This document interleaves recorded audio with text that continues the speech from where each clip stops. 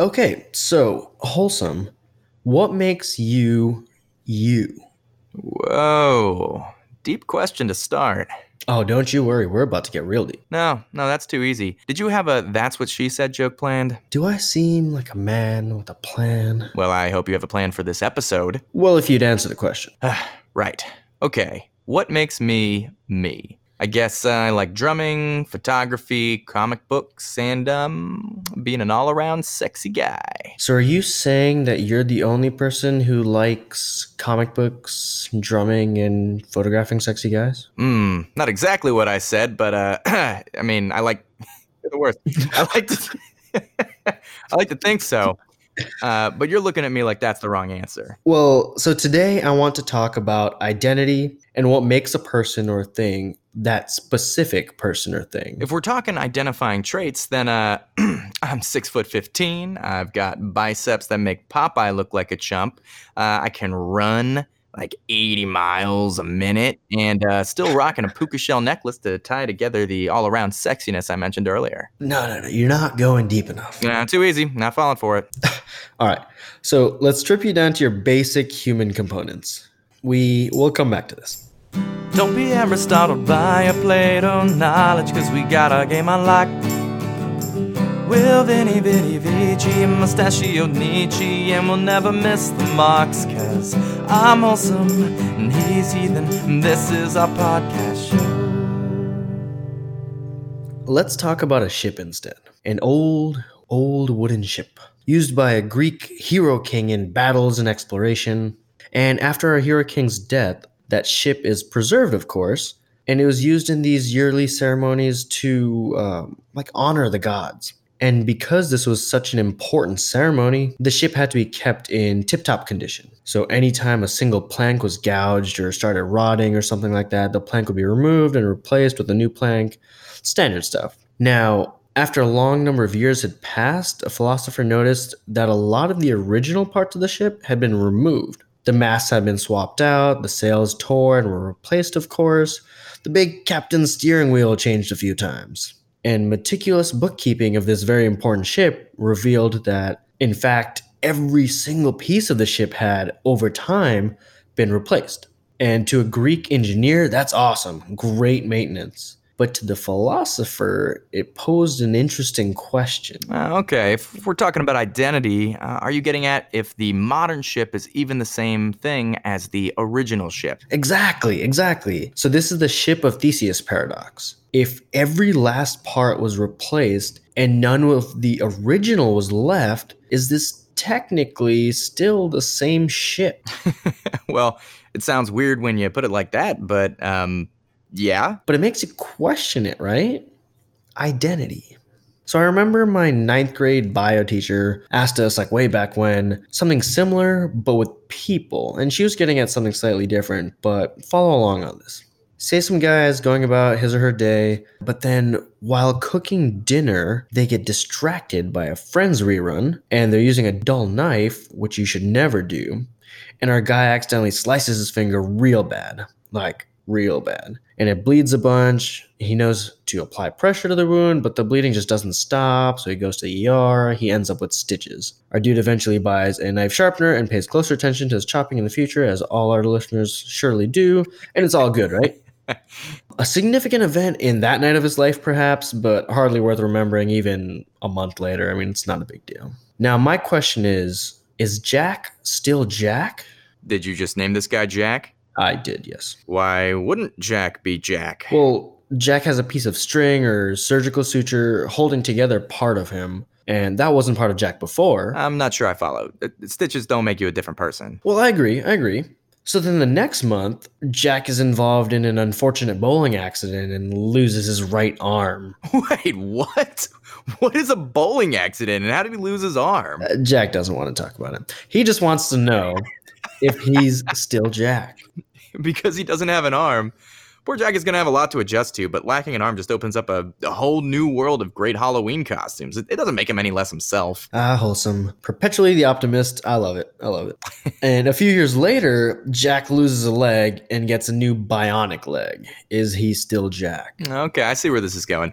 He's bionic, and not only is Jack still Jack, but with a whole bunch of robot parts, so he's super cool now. What if his kidneys completely fail and he needs frequent dialysis to stay alive? Well, that's tough luck, but he can still be himself, and he can be my friend. My very unlucky friend. Iron lung? Okay, that definitely sounds like a superhero thing. Heart transplant. Breathing machine. Is Jack turning into a cyborg from Teen Titans? Sick reference. Yeah, he is now half machine and half biological parts. Or something that, maybe the modern populace might be a little more familiar with. Nebula from the Avengers movies, where her father, Thanos... well, losing my voice here, folks. 1 second. It's back. Hi. Or like Nebula from the Avengers movies, where her father, Thanos, replaces parts of her over time, except for her attitude. So Jack has clearly changed a lot over the years. Physically, he has lost a lot of himself and also gained new parts. I'm sure that impacts someone psychologically too. Maybe Jack went through some unhealthy mental times. His personality changed, not just because of the accidents, but because we all change over time. So you're saying the physical changes don't actually change him. But what about personality? If his personality changes, is he still the same Jack? Okay. Last episode, you said you're not a lawyer. It's my time to give you the same disclaimer. Or, the audience, really. I am also not a lawyer, but if someone's personality changes, their relationships might also change a little bit, but legally, they're still the same person. I feel you as a non-lawyer. I feel you there.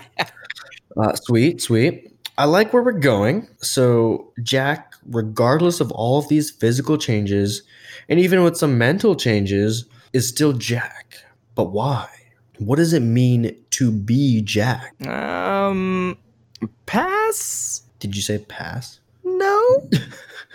All right. Let me think about this. Things have changed, but what makes Jack Jack? Right. So what is consistent about his identity? Oh, all right. Consistent. His brain is still the same and his memories are the same. So even though there were changes, his memory has been consistent. So that proves he was and always will be Jack. I wasn't giving you an answer. I was asking. You came up with that on your own. You darn right I did. So we're talking about a continuity of memory. That's pretty good. And the English philosopher John Locke talked about that. In a hypothetical Freaky Friday sort of situation, if you and one of our listeners switched bodies, Wholesome, you'd probably think that you're still you, just in a new body, and our dear listener would probably still feel like him or herself, but in your puka shell necklace wearing body. Yeah, that body. You take care of that bod, listener.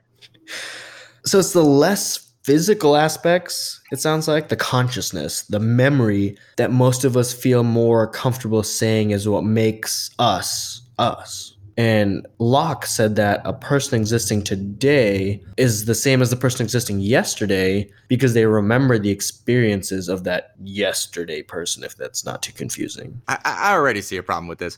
You have a terrible memory, heathen. So if you don't remember your memories, are you a different heathen from the one before? Huh? You are right about that. I don't remember last Friday night from about 2 a.m. onward.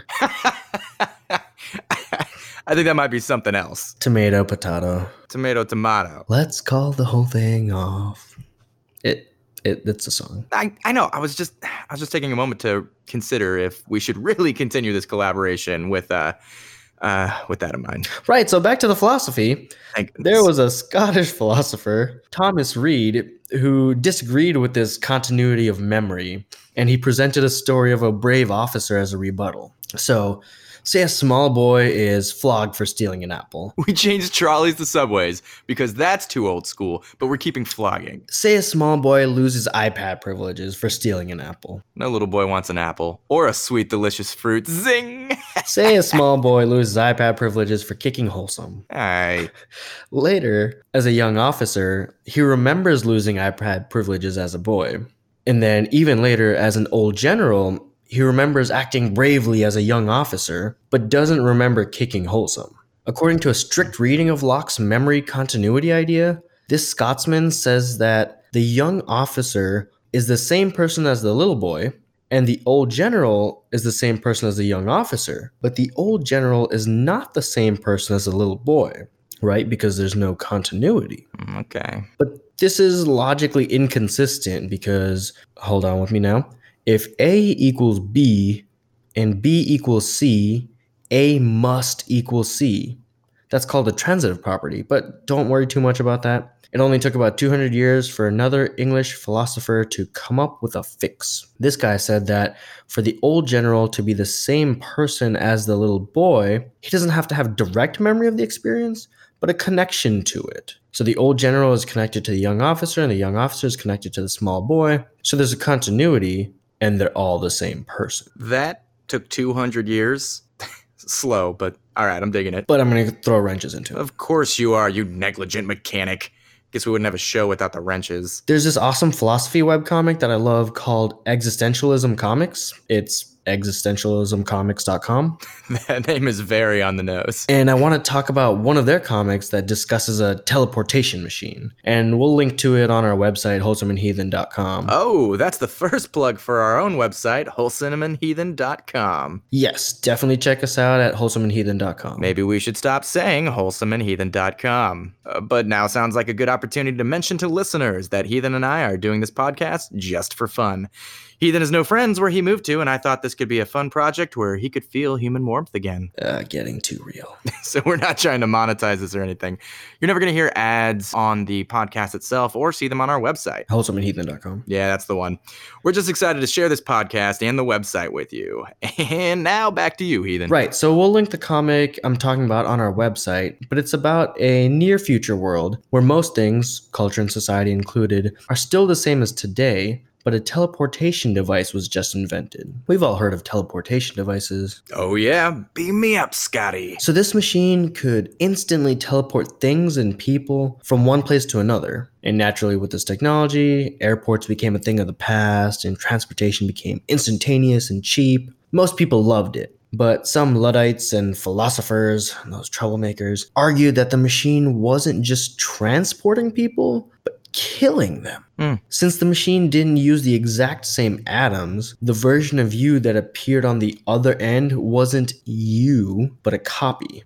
But because the copy had the original's memories, it felt like you were the same person. And then the original was destroyed. And these people argued that it only felt like you were being transported because it was all done instantaneously. The argument continues that if the machine was changed just slightly, so that instead of just a discontinuity in space, there was also a discontinuity in time, and the so-called copy of you appeared after, say, 1,000 years, would we still think the person exiting the machine was the same person that went in?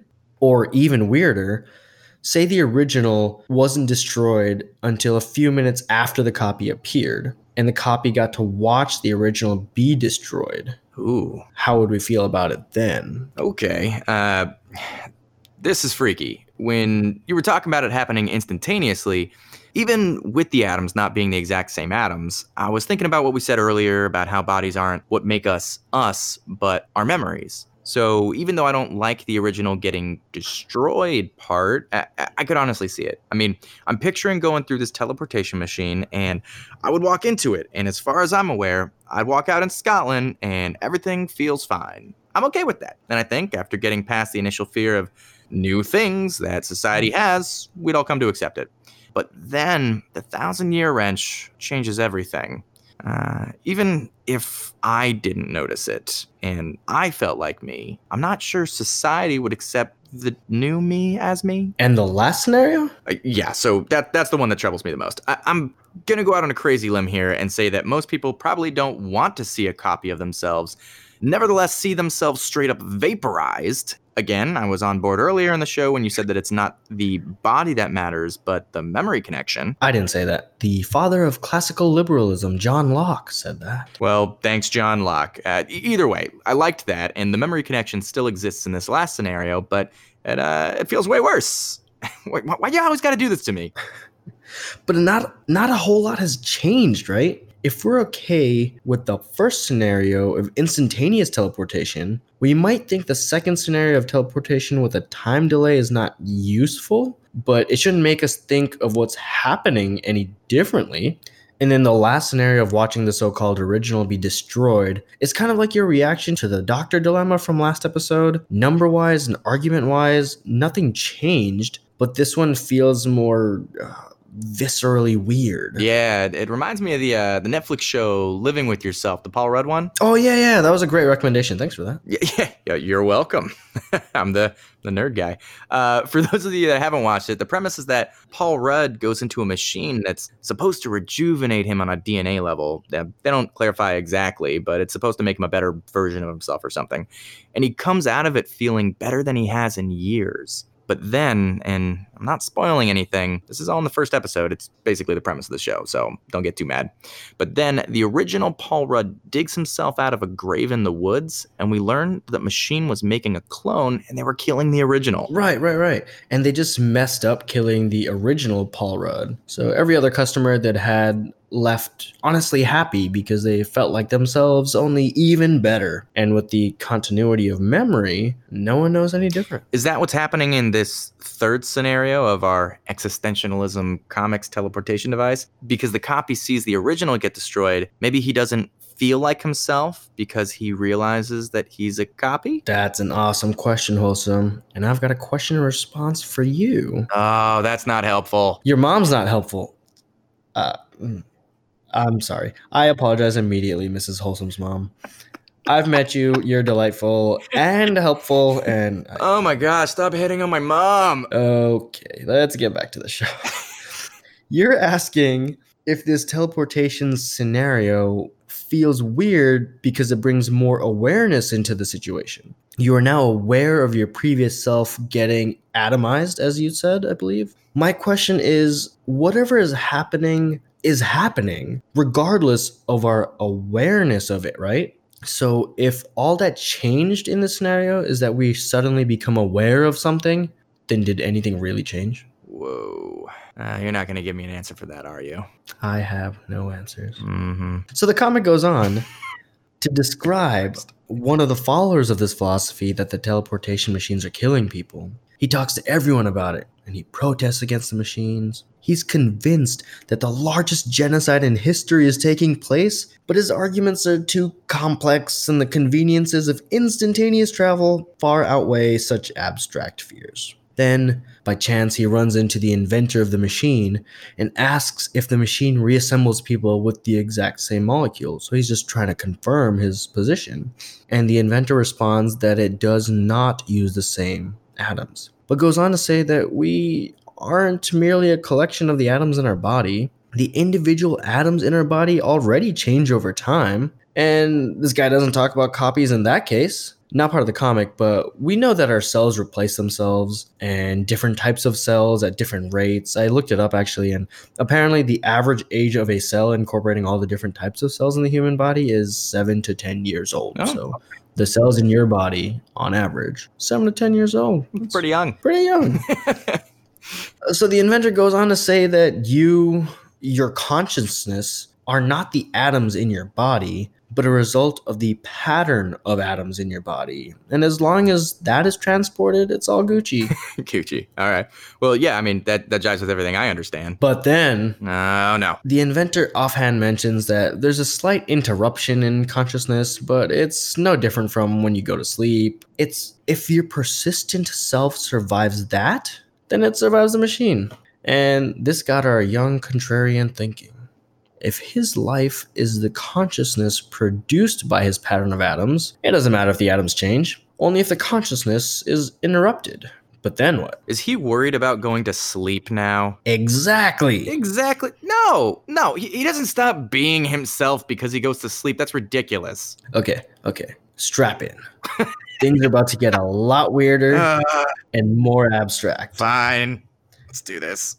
The thing is that this may all sound like nonsense, but I think our logic has been consistent throughout. It sounds weird, but the weirdness is just a natural continuation down the tracks of our logic. And sometimes, if you follow it to some very theoretical end, you can work your way back and come to a conclusion that actually does impact your understanding of the world in a more sensical way. Well, it sounds roundabout and direct all at the same time. Okay, so this dweeb is now worried that going to sleep is killing himself. Well, it's all about what the idea of self and identity hinge on, right? So that's what we've been talking about. He ruled out memory continuity and body continuity. Right, true. So now he's at continuity of consciousness. And he's worried if his consciousness is interrupted, he ceases to be himself. He dies, and all that remain of him are memories in a future life, but that's not him. So he's very troubled, and there's a panel of him next to a sign that says, quote, lost job to existential crisis, and I love that sign. And his life, his short, momentary life, is in ruins, and he desperately wants to return to an easier existence, but he knows of no way to destroy an idea. Okay, this got depressing very quickly. Then, after many years and many depressing lives, he decides that he has to end it all. So he stands on a bridge and contemplates his many past lives and the future lives to come. It's his duty to save the future lives from their short, anguished existence. But then, as he's standing right on the edge, he comes to another realization. These future lives are not him, as he's been saying. The interruption in consciousness every night means he's not the same person as this tomorrow person. So what right does he have to take another person's life?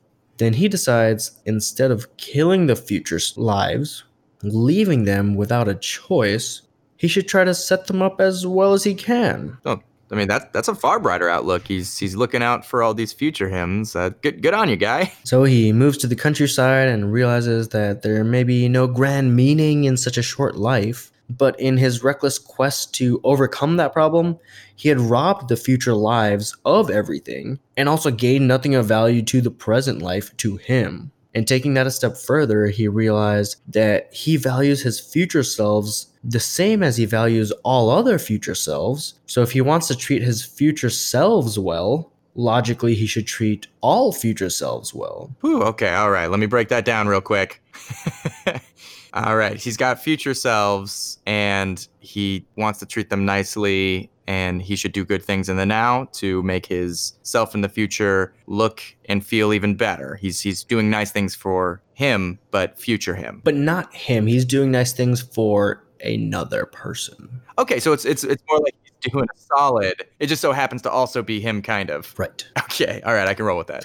So he lived a simple existence and gave away what he could because he didn't feel a claim on his money. Because after all, it wasn't him that earned it, but a past self.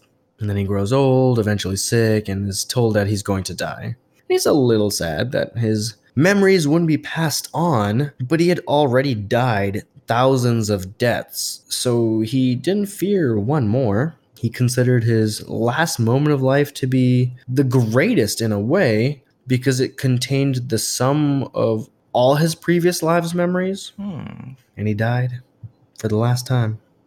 Ooh. Like heavy but hopeful all at the same time. That is much more hopeful than the near suicide bit, at least. Not gonna lie, it still seems to me like this is just a way for him to reconcile a very lofty philosophical concept. I don't think most people are concerned that they die every time they go to sleep, but leave it up to you, heathen, to find a way to fling us full throttle into existential terror. It's only terrifying if you haven't come to terms with it yet. All right, well, you can't blame the man, though. It looked to me like he just followed the logic down the rabbit hole, and it brought him to a natural conclusion. Maybe it feels wonky, but it all seems to follow. And I think that is a perfect segue into the topic for our next episode. No, I promise it's not a bad word, but we're going to be looking at epistemology. Yeah, totally. What is that? Epistemology is the philosophy of knowledge itself. So if that's still not much clearer, it's asking the question, how do we know what we know? What is knowledge? And how do we know what's true? That sort of deal. So last time, or this episode, was what is wholesome, what is heathen? And next time is what is everything? What is knowledge? How do we know? That is, man, we got some exciting topics for you folks. Riveting. We're gonna blow the wheels off of this station wagon. I've lost this metaphor. It is time to start rounding up today's episode. I don't know what I would, thanks for tuning in. Join us next week for our epistemology episode. And this has been Wholesome. Heathen out.